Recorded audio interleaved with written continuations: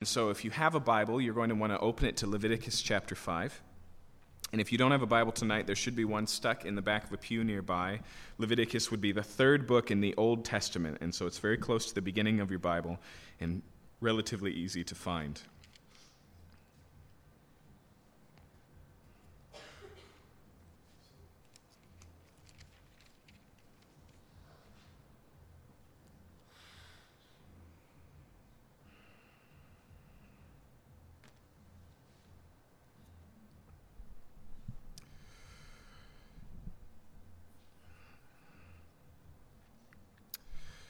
By way of introduction, we've been looking at these 5 sacrifices, recognizing the distance between us in a Christian church in the United States in the 21st century and when this was rolled out for the nation of Israel,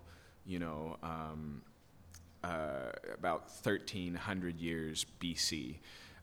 We've been recognizing that as foreign as it seems, a sacrificial system, and as distant as it seems, even from Christian worship that roots itself in these same scriptures, that begins in this same place, we've discovered really that what these offerings, what these sacrifices did constantly was educate the Jews on the major questions of life. Who is God? What's required of mankind? What's wrong with mankind? How can that be fixed? And as we've gone through these 5 sacrifices, we've seen some constants. We've seen some consistent pieces that are an aspect of almost every sacrifice. And so we find over and over again that the worshiper cannot come into the presence of God, cannot come into the tabernacle on his own accreditation, on his own standing, but almost over and over again he has to bring a sacrifice, an animal who's innocent, that he lays his hand on and sees as a substitution for himself, the animal's death for his life. And that has been pretty much a constant, and we'll see the same thing tonight. But we've also discovered in these 5 sacrifices unique aspects in each one, okay? And these unique aspects have actually widened and broadened the picture of what's wrong with humanity, which the Bible usually uses as shorthand just the word sin. But as we've seen in this series over and over again, understanding the concept of sin involves a lot of nuance, a lot of different perspectives, a lot of complexity. And so each of these sacrifices has come from a different angle and shown us a different side. For example, the burnt offering that we looked at first recognized the fact that if God has created us and created us for a purpose, then our whole is due to him. The burnt offering was consumed in its entirety. And so there's this recognition in life, not only that we don't do that, but to some degree we can't do that. That even if that's what we most desire, if we want to live out our purpose as God sees it, there's a constant distraction in our own wants and desires in these things. We saw a picture of sin in the grain offering of selfishness, of turning in on ourselves and being focused primarily on our own wants and needs. We saw with the peace offering that sin involves alienation, that it severs us, it cuts us off, it puts us at a distance from God as well as from other people. And then last week, we looked at the sin offering, and what it drew out was a metaphor that comes from the world of hygienics, of clean and unclean, of that there's something that's defiling or soiling about sin that needs to be set right. It came down to the ideas of guilt and forgiveness. And so really, we've already very much broadened that category, but without tonight, we would be missing one of the New Testament's primary metaphors to talk about the human problem. You see, most of the time, Jesus talks about what he is going to do for the world in his death, burial, and resurrection. He uses an economic metaphor. And so he talks about people who have a tremendous debt, and then that debt is forgiven. And it's appropriate that he would use money so often because money is very easily a pointer to what's most important in life. It very quickly gets to the center, the root issues, the non-money issues, if you will. It tells us where we put our security and what we most hope in, and it runs so close to to meeting the needs of human nature that it becomes this great illustration. And we'll see tonight that that's the primary perspective of this final sacrifice, sometimes called the trespass offering, or the guilt offering. Now, before we read the passage, here's what I want you to notice tonight. Each passage has been very structure-oriented. And so sometimes that structure has been, here's the reasons why you bring the offering, and here's the different types of offerings you bring for those. Or sometimes it's been, here is what's required of you, and if you can't afford that, then this is what's next, and then here are the causes. There's been a structure each week. And what I want you to notice the structure this week is that the sacrifice on both halves remains the same. A ram, and then restitution is made plus 20%. But it really breaks down into two categories: sins against the holy things and sins against other human beings. And what I want you to draw your attention to, even as we read it, is both the overlap in those two things, that there's no distance between those two things. It's not one offering here and a different offering here, but also how intertwined the two are. Okay? Now, just by way of clarification, when I'm talking about sins against holy things, the idea here is that the average Israelite had responsibilities to God. Okay? So they had festivals, and 3 of them they were required, if they were male and over the age of 13, to attend. And so not attending falls into this category. They had the tithe. 10% of their income every year was to be given back to the Lord to support the ministry of the priests and the poor. And so if that for some reason wasn't given, that's one of the holy things that are talked about here. There was the Sabbath day, right? Every 7th day of the calendar, what we know as Saturday, was reserved for not working. And so that was a holy thing. It was a set-aside day. It was unique of the 7. So there were these unique holidays. There was this unique day every week. There was this unique portion of your income. And then there were the sacrifices, right? These unique gifts that were required and offered to God. In any of these areas, that's what it means to neglect or sin against or defraud God in the holy things, okay? So, with that in mind, what I'd like to do is read the passage. We're going to start in chapter 5, verse 14, and press through chapter 6, verse 7, then we'll pray. The Lord spoke to Moses, saying, "If anyone commits a breach of faith and sins unintentionally in any of the holy things of the Lord, he shall bring to the Lord as his compensation a ram without blemish out of the flock, valued in silver shekels, according to the shekel of the sanctuary, for a guilt offering. He shall also make restitution for what he has done amiss in the holy thing, and shall add a fifth to it and give it to the priest. And the priest shall make atonement for him with the ram of the guilt offering, and he shall be forgiven. If anyone sins doing any of the things that by the Lord's commandments ought not to be done, though he did not know it, he then realizes his guilt. He shall bear his iniquity. He shall bring to the priest a ram without blemish out of the flock, or its equivalent, for a guilt offering. And the priest shall make atonement for him for the mistake that he's made unintentionally, and he shall be forgiven. It's a guilt offering. He has indeed incurred guilt before the Lord."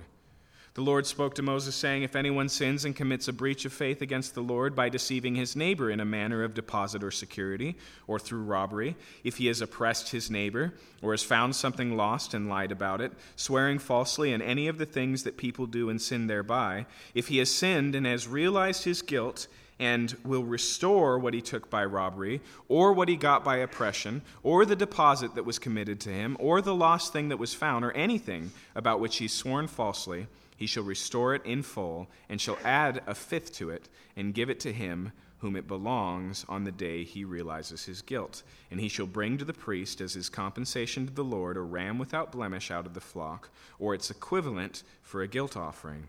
And the priest shall make atonement for him before the Lord, and he shall be forgiven for any of the things that one may do and thereby become guilty." Let's pray. Father, I pray that you would help us to recuse ourselves in our own opinions, our own judgment of our life on what needs to be done to set things right.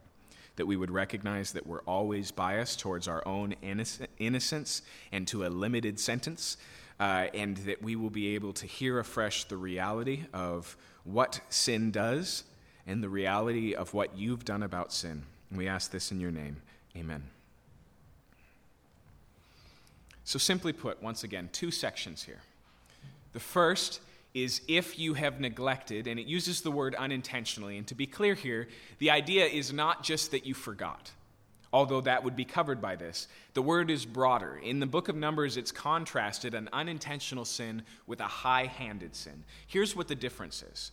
Okay, unintentional sin is something that you didn't mean to do or didn't want to do or found yourself succumbing to that you now regret. A high-handed sin is something that you did intentionally with vigor and maybe even did it directly as an offense to God, okay? You don't find any sacrifices in Leviticus for those types of sins. There are some scholars who argue that those types of sins, high-handed sins, ones that you do intentionally and with vigor, become unintentional when there's conviction and repentance in those things. I think that's a possibility. The emphasis, though, the difference here that it's trying to make when it says unintentional is that this is something that you didn't mean to do against the Lord. And so it may be something that you didn't plan well for, right? So you accidentally spent your tithe and no longer had it to give to the Lord. It may be something where you were tempted to do something, and so you avoided it because you realized there was an advantage to not doing it. With other people, you'll see that these unintentional sins clearly involve some sort of intent, right? If you lie under oath, that's not an accident. If you rob somebody by oppression, you can't say that you accidentally oppress someone, right? And so the idea, once again, is that you weren't steadfast on it, set on it, you're not hard in it and still justifying it. You're in a place where there's guilt and you feel it subjectively. You recognize it, okay? But once again, we have two very different categories. And so over here, it's not giving God his due, and over here, it's not giving other people their due. Over here, it's defrauding God, and over here, it's defrauding people. Over here, it's God's property that's being mishandled. Over here, it's other people's property. Now, what's intriguing is, first half or second half, the sacrifice is exactly the same. A ram and restitution. And that restitution is not just a restoring of what was missing, so like repaying back your tithe, but adding on top of that another 20%. Okay? And what's intriguing about this, just a couple of things that we should notice here. First, we've already seen there's a commonality that it comes down to other people's property. Okay? God's property and other people's property. It comes down to things that aren't yours and what you do with them. And then, another place that we see them both involved is that they both require the same sacrifice. And this is interesting, because wouldn't you expect for God there's a ram and for people there's restitution? Right? I think that would make sense, that you come to God offering a sacrifice, because what does restitution mean to God? Right? When you defraud God, whatever that means, paying it back doesn't make God any richer. Right? It's not like he needs it. In fact, we find out that this restitution goes into the priest's pockets. And before your injustice alarm or your suspicion goes up, you need to remember that the priesthood of Israel was fully and completely sustained by the other nations of Israel in this way. Okay? And so it was required, and God expressed that requirement in taking care of the priesthood, because the priesthood took care of the needs for worship for Israel. Okay? But nonetheless, a ram and restitution. And what about people? With people, where you'd expect to just be restitution, right? Some sort of, hey, man, you really need to give that back, and because you're trying to seek restitution, it needs to come with 20%. It still requires a ram. There's a very good reason for this. Okay, I want you to notice the verbiage here in the opening of both of these sections. Look again at the beginning there in verse 14 of chapter 5. The Lord spoke to Moses, saying, if anyone commits a breach of faith and sins unintentionally in any of the holy things of the Lord, okay, the Lord's things. Now notice when it transitions here in chapter 6. The Lord spoke to Moses, saying, if anyone sins and commits a breach of faith against the Lord by deceiving his neighbor. Do you see that? The sin is against God by deceiving his neighbor. Okay?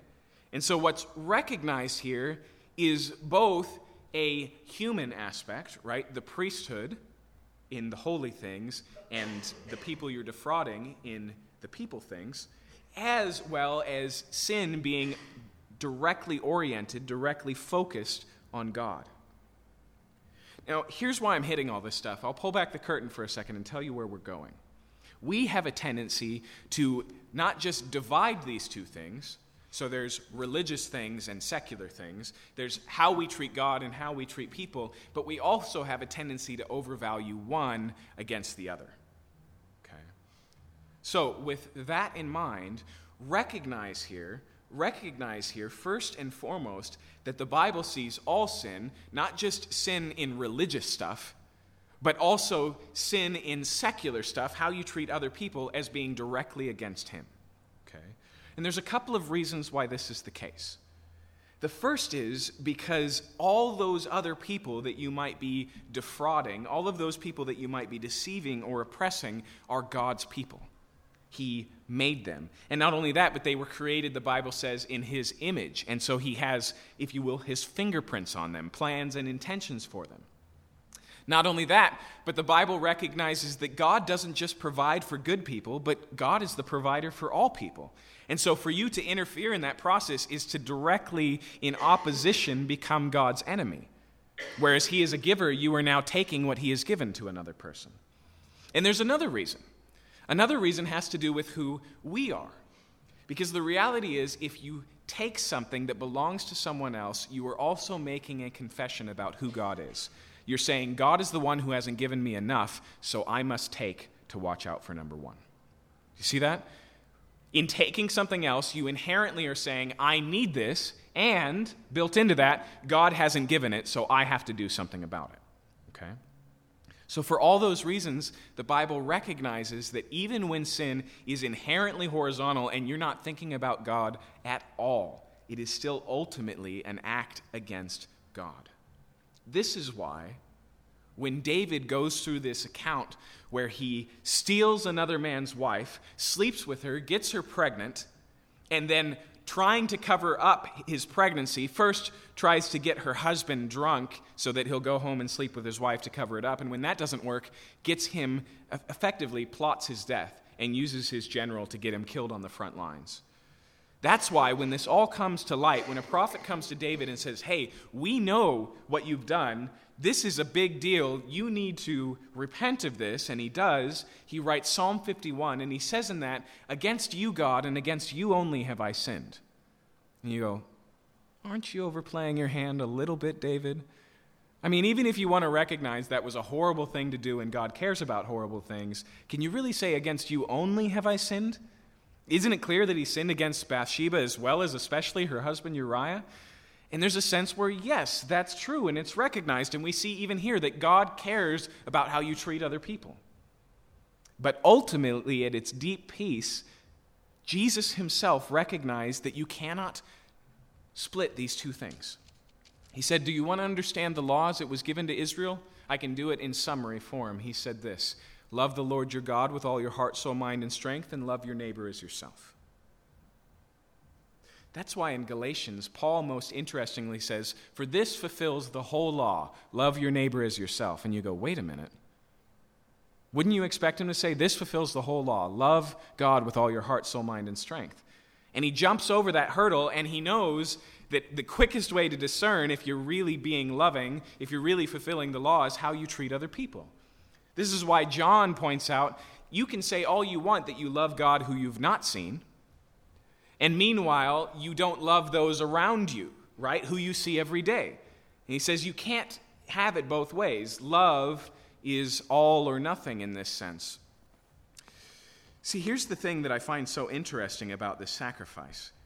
It maintains and holds these two things together as being equal and consistent and united. Okay? Both of them, ram and some sort of recompense, some sort of restitution. Both of them. Both of them seen as sins against God. And like I said, the problem for us as human beings is we tend to divide these two and then focus on one. For example, we can see this in the complaints of the prophets of Israel. They challenged the Israelites for majoring in this first half and making sure to keep their Sabbaths, to keep their fasts, to deliver their tithes while they took advantage of one another, while they oppressed one another. One of the prophets goes as far to say, you think that a fast is just not eating food, but you want to know what a real fast is? A real fast is when you break the bonds of the enslaved. A real fast is when you set free the oppressed. Give me that type of a fast, God says. And if you read the minor prophets, in fact, if you read the whole Bible, you'll always see these two things being held together. And so for some of us, especially if we've grown up in the church, we approach this and we major in the first one, and we're very concerned about the things that belong to God.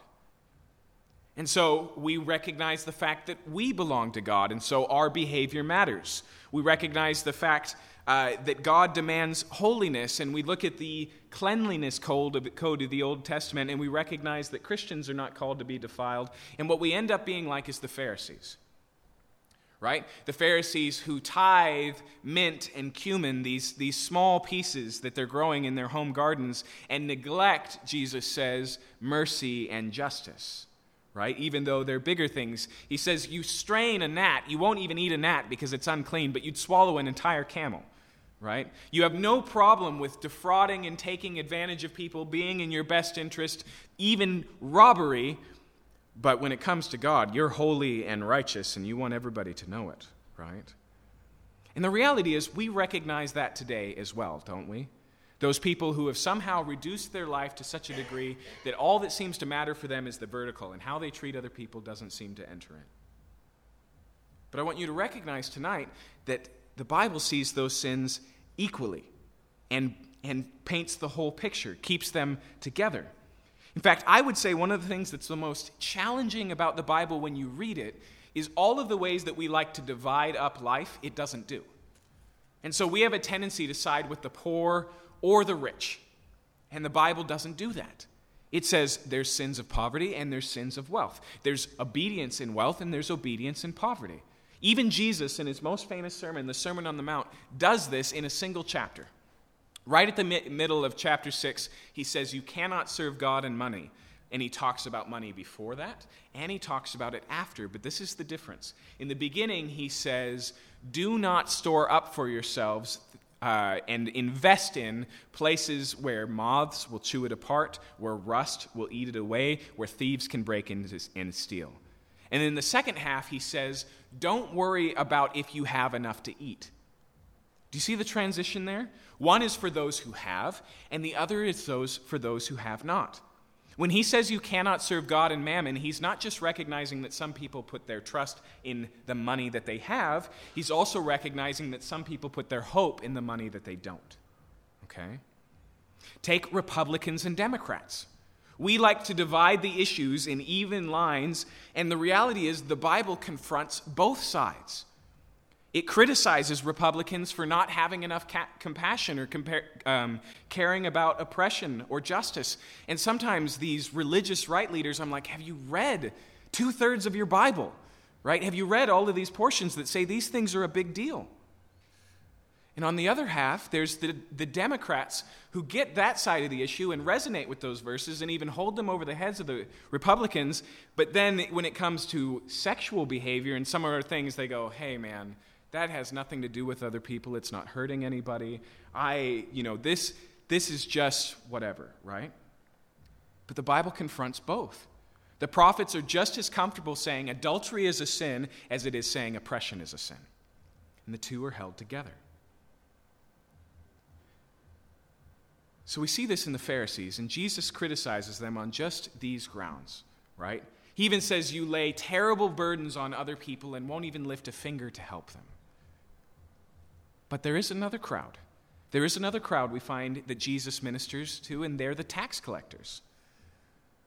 Right? There's this crowd that are complete opposite ends of the spectrum.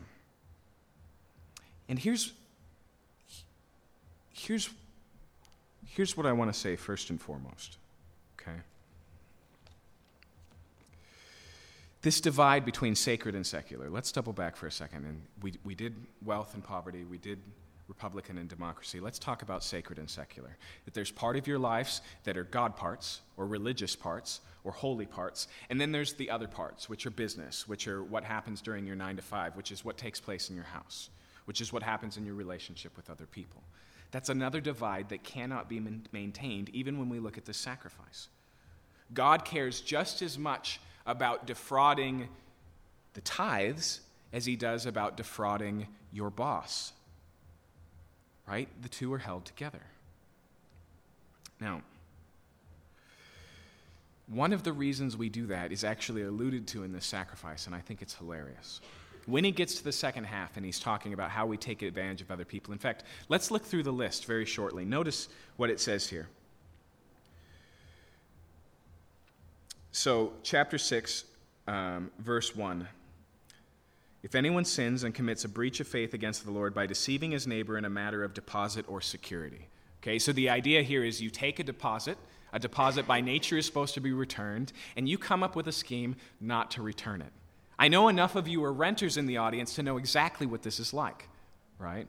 It continues on here, and it says, or through robbery. And the word here for robbery is the broadest one. It includes a stick-up late at night, as well as strong forms of oppression, okay? And so loan sharks are in this category. The word is very broad. In fact, it builds on it, and then it says, or he has oppressed his neighbor, meaning that you are taking from him and not giving to him what is worth what you're taking, right?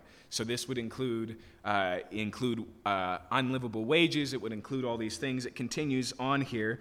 And it says, or has found something lost and lied about it. This is, I think, a really intriguing one because it's the one that's most likely to get to your own conscience. Okay? What it recognizes here is when somebody loses something, it's a loss to them. And when you find it, you may see it as a benefit to you, but you're not seeing it as a loss to them.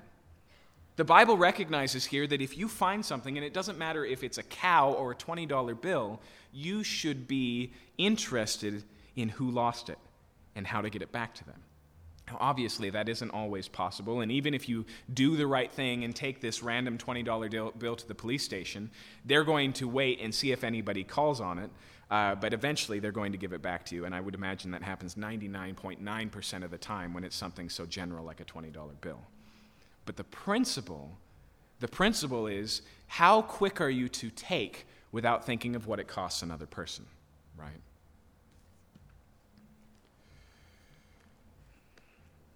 I would say that's an area where I am abnormally tested. And not because I want other stuff, but I will tell you it's maybe once every 2 months that I find a wallet. Seriously. And I'm not talking about you guys here are irresponsible and leave your stuff in the pews. I'm talking about walking around University Village or in the park, just all the time. I'm constantly finding people's entire identities and whatever savings they have in their wallets and figuring out what to do with it.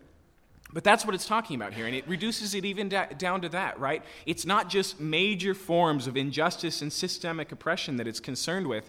It's even the smallest act of just something lost. And he says, and lied about it, okay? Have you ever been in that situation where you found something and you get so attached to it and then you discover it's someone else, right? Then you have a choice to make. And the temptation is to go, oh, actually, I got that as a gift, right? It continues on here, and it says, if he has sinned and realizes his guilt and will restore what he took by robbery or he got by oppression or the deposit that was committed to him or the lost thing that he found or anything about which he has sworn falsely. That's the last one here, right? That just reduces it down to any deception that takes advantage of other people. Anytime it's come down to a promise and you've said, I swear that this is not the case, and it's not true. Okay, and so it's very, very broad here. So here's what I'm pointing out this morning. Here's what I want, or this evening. Here's what I want you to recognize. That restitution is required in these things. And not just an equal thing. It's not, I just caught, so I'm going to give it back.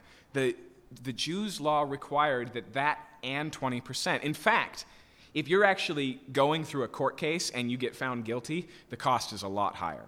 If you read about it in the book of Deuteronomy, if you get caught stealing, you do return it and extra, but it's not just 20%, okay?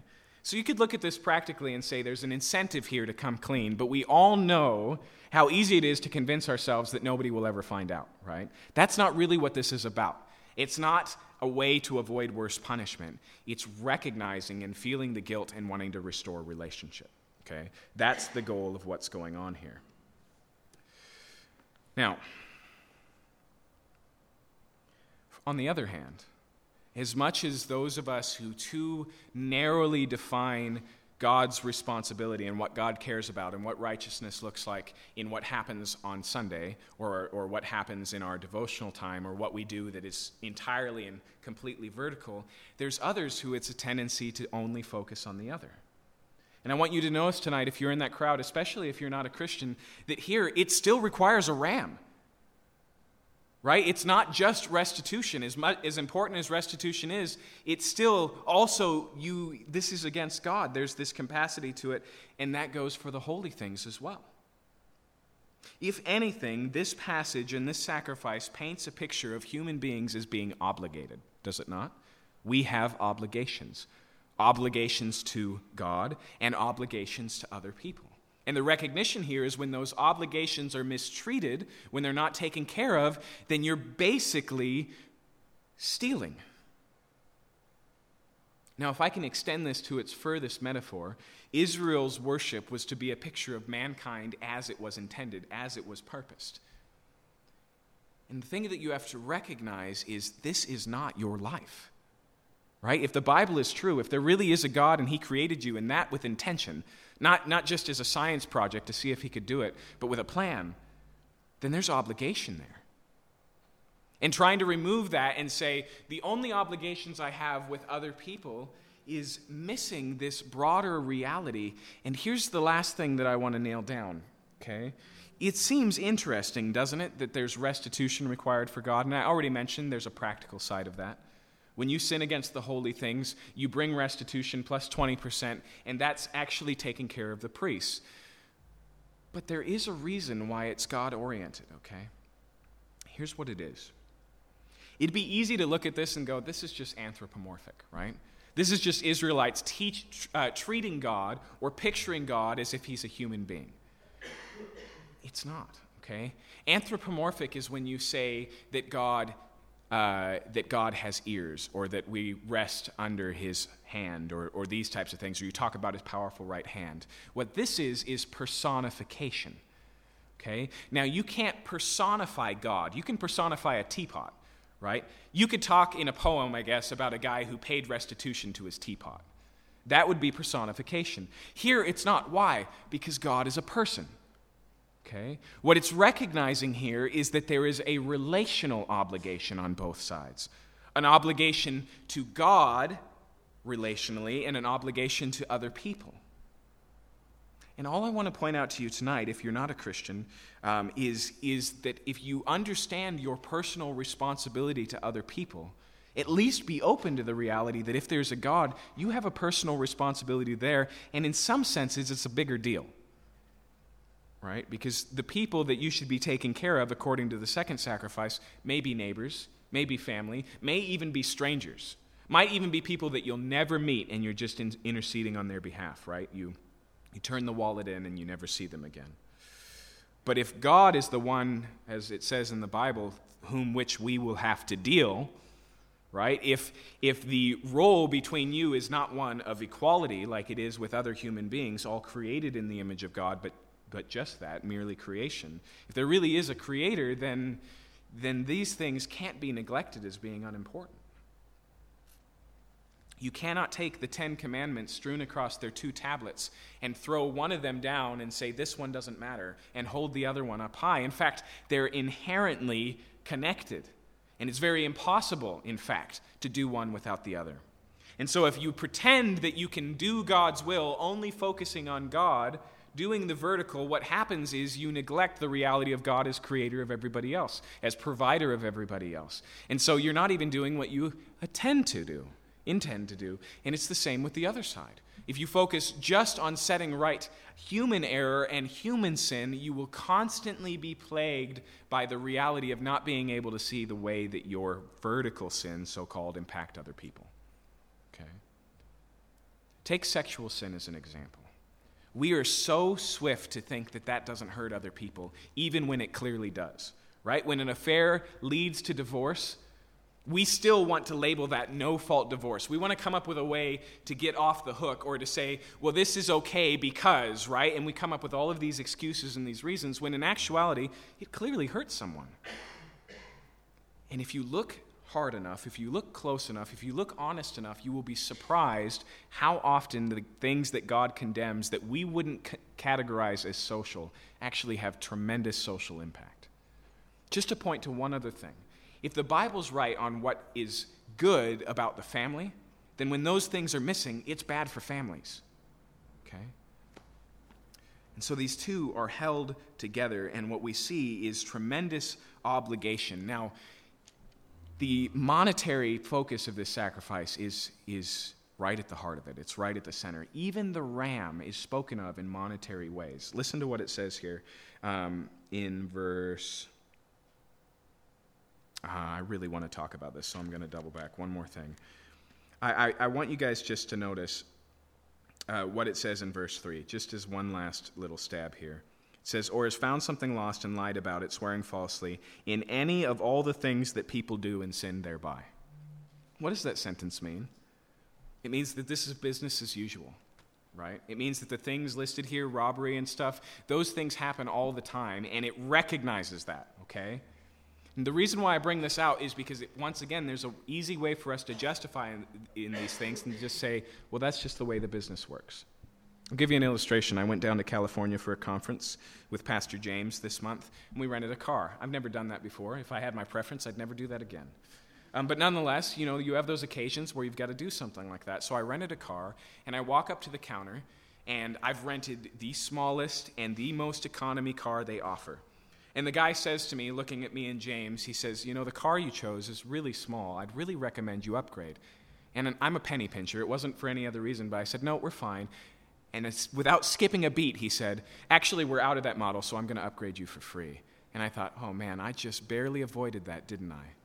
But what would he have told me if I had pressed him on that and said, excuse me, did you really just try and take advantage of me? He would have pointed down the line to all the other car rentals and just said, look, that's the cost of business. That's the way we do things.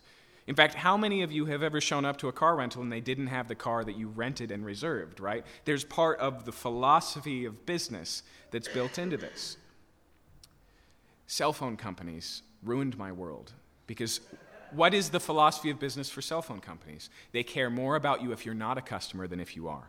Right? Once the contract is in place, they have you. You're effectively a cell phone slave, and they don't have to take care of you at all. But they will do anything to get you to put those ball and chains around your feet, right? I hate this stuff. But it recognizes here that that's human nature, that there's something about us that is constantly looking for advantage and taking it and then explaining it away as business as usual. Okay.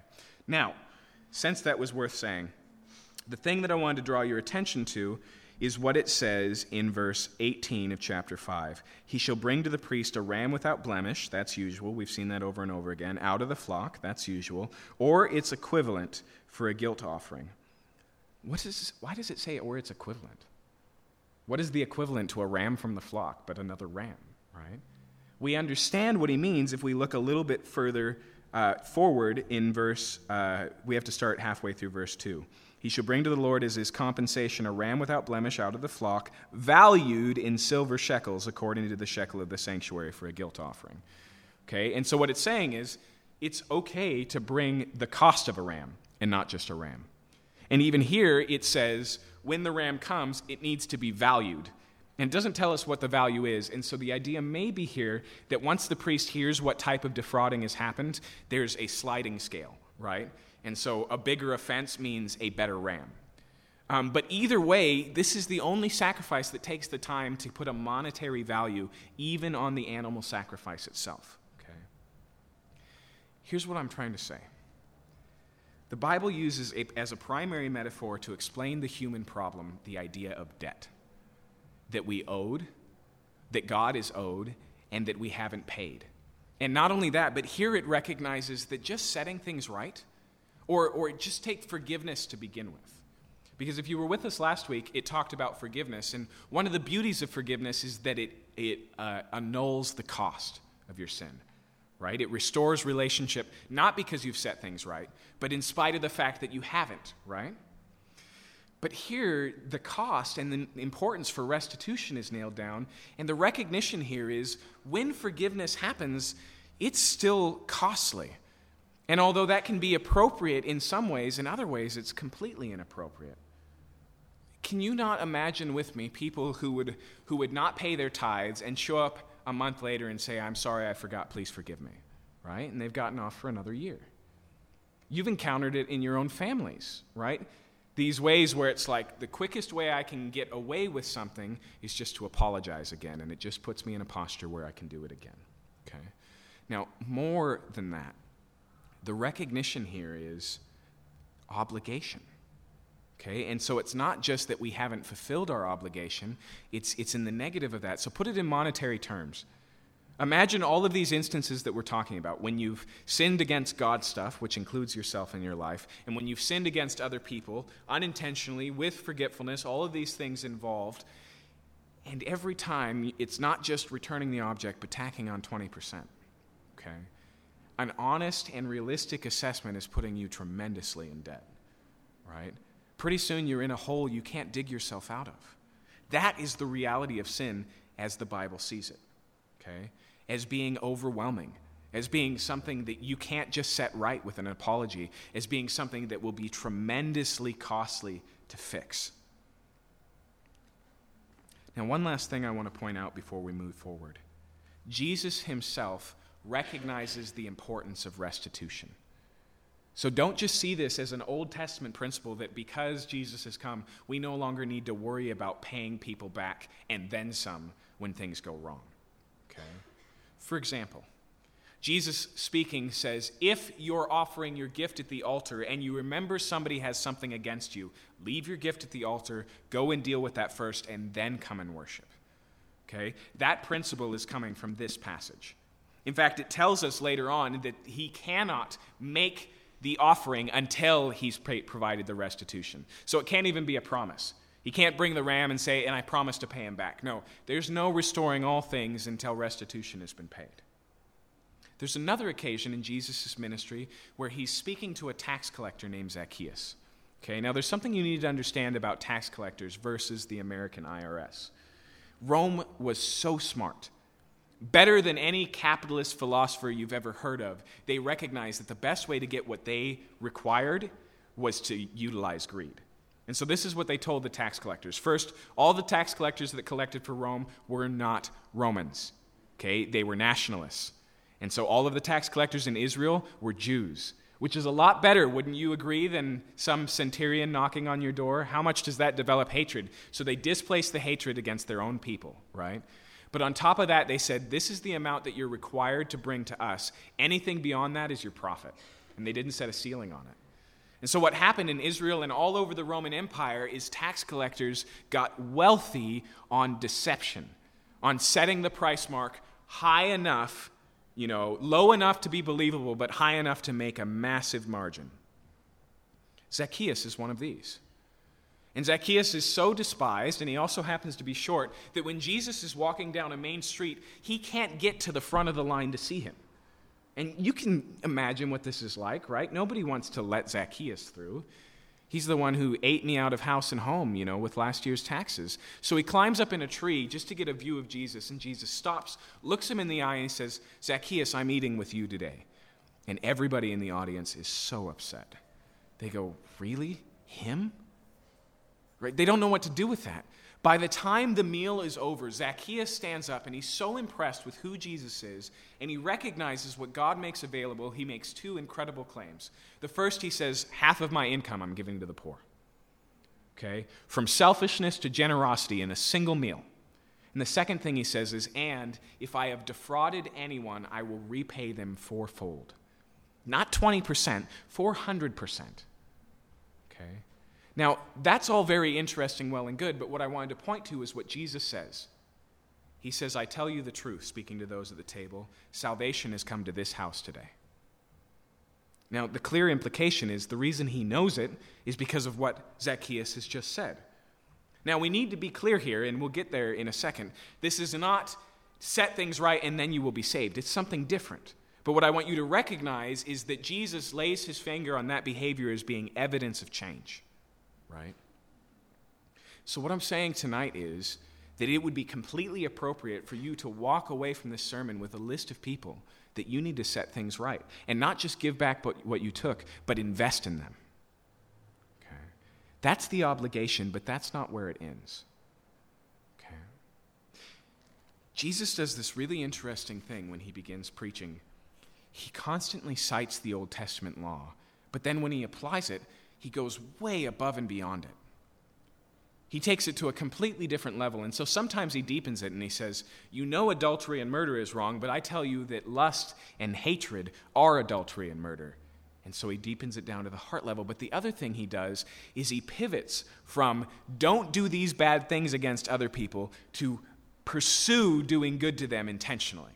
For example, here we're talking about what to do if you've stolen against someone else. Here's what Jesus says you should do if somebody steals from you.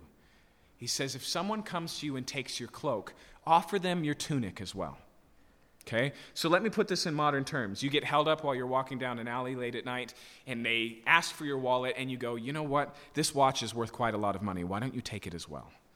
What in the world would Jesus be pointing to here? The recognition is that we should care more about the thief than the theft. Right? Do you see the pivot there? From obligation and the debt we owe from the wrong we've done to actually caring about even those who are indebted against us, who are obligated to us. This is where the Christian idea of forgiveness comes from. This is why we can actually offer forgiveness and say, don't worry about paying me back. Don't worry about that. We can set it all aside and bear the cost ourselves. What happens between A and B? How do we get from the recognition that we are obligated and in debt and that we're constantly letting people down and defrauding both God and other people to this area where we're moving in the other direction? The first thing you have to see is that it's embedded right here. Okay?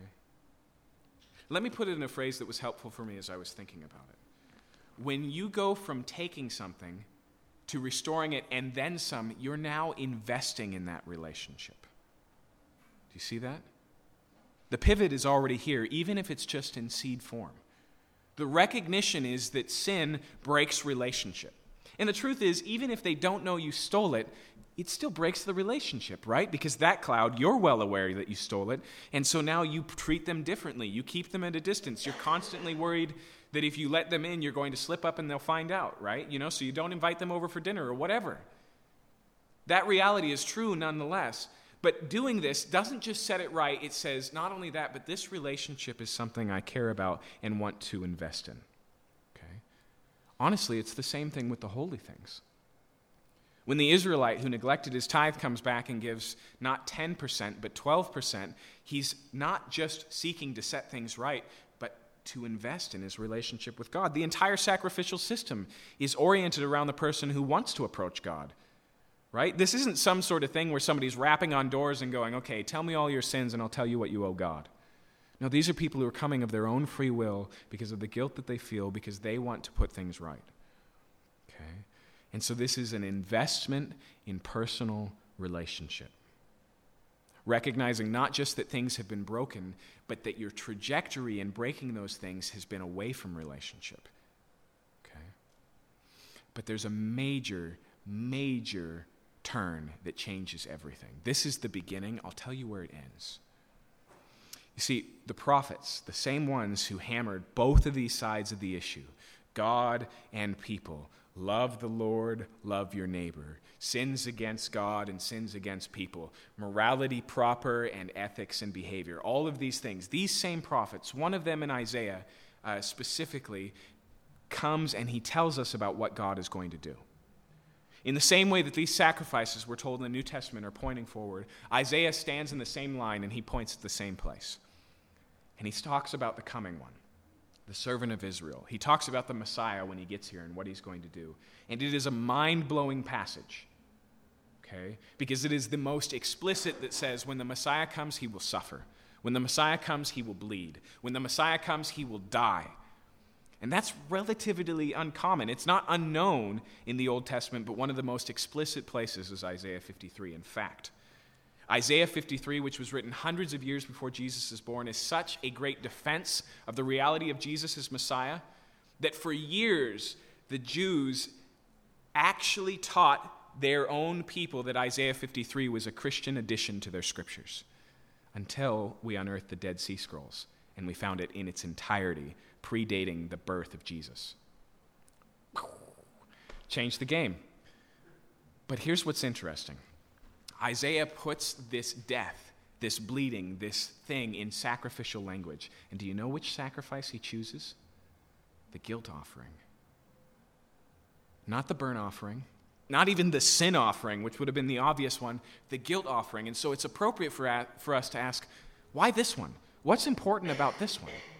Listen to how he puts it. This is in Isaiah 53, verse 10.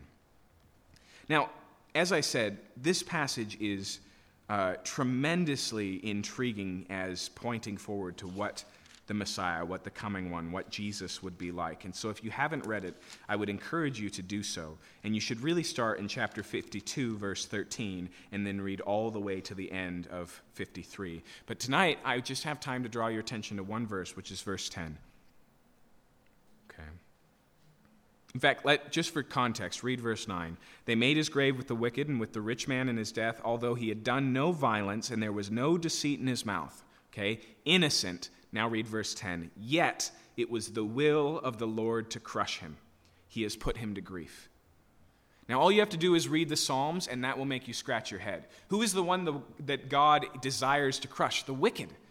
And here's one, no deceit, perfect standing before God, and yet God is desirous to crush him. Why? What does it say in the next verse?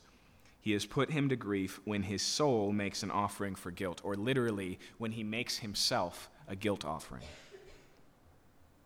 Now, here's what's so mind-blowing about this. What do we see in Leviticus? The person who's done the crime needs to submit restitution.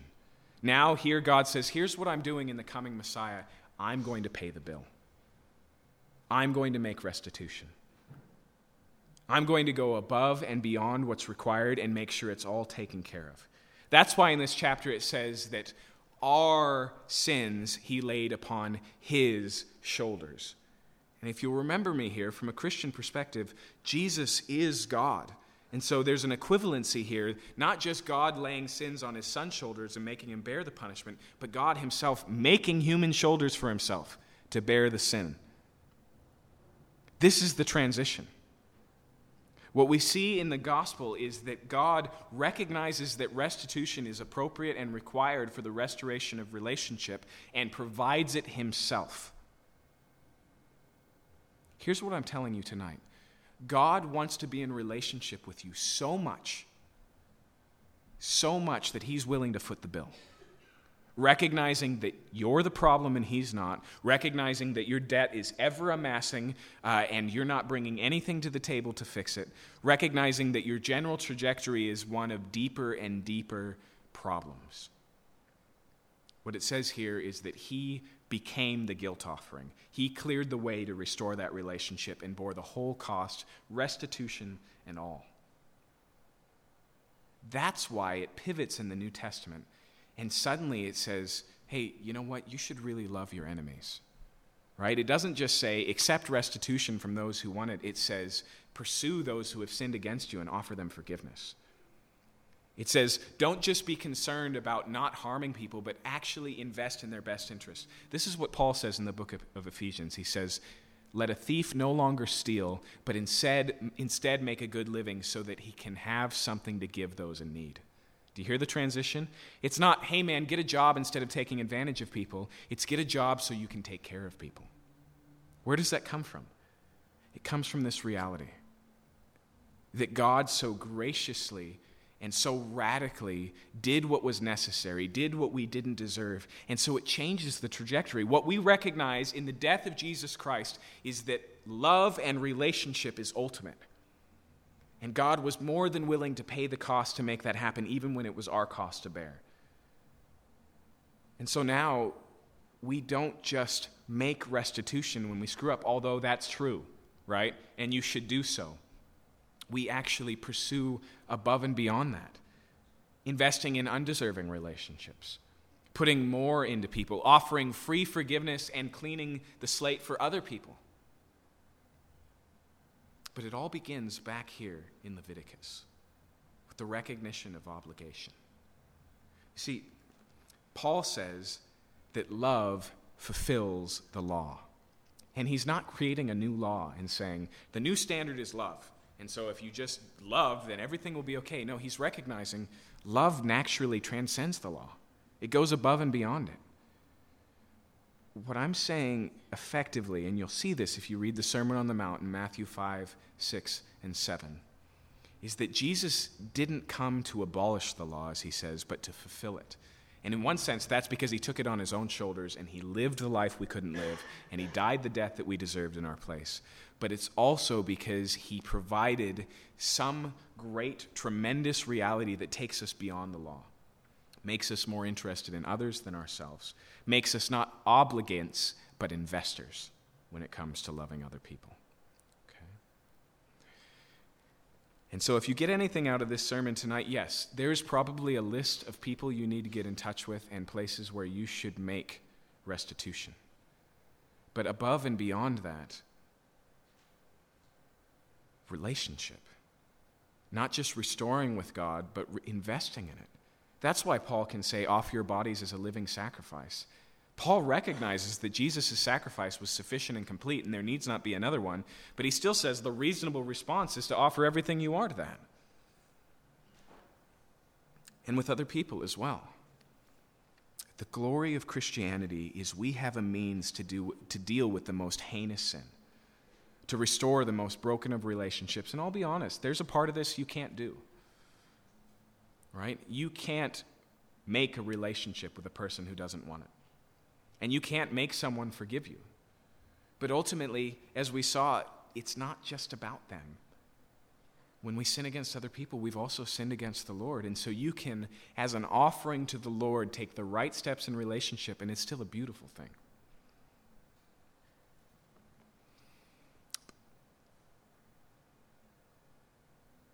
But the guilt offering is the recognition that we are obligated to the God who made us and to the other people he made alongside of us.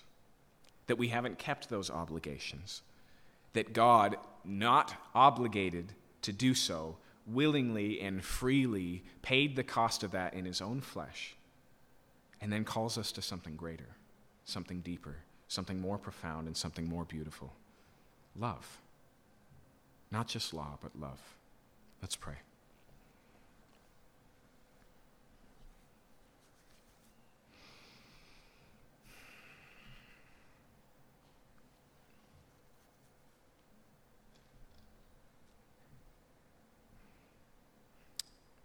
Father, there's a sense where every act of sin against another is a denial of their personhood. It makes them an object to be used. It makes them an obstacle to be removed. It forgets the fact that they are a person, and what people are for is for relationship. So I pray, Lord, that you would reorient our hearts to find tremendous beauty, wealth, and value in our relationships with you and with people.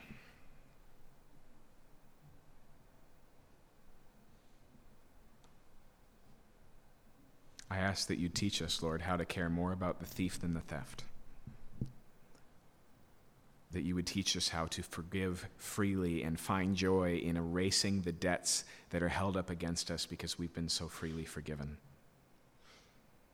And I ask, Lord, that you would develop in our hearts and that it would grow into our lives in the way that we talk, into the decisions we make, a just sprouting, ever-welling up, overabounding love for you and for one another, for neighbors, for strangers, and even for our enemies. Because in that, we reflect the God who is love. I pray that you'd help us in these ways. In Jesus' name, amen.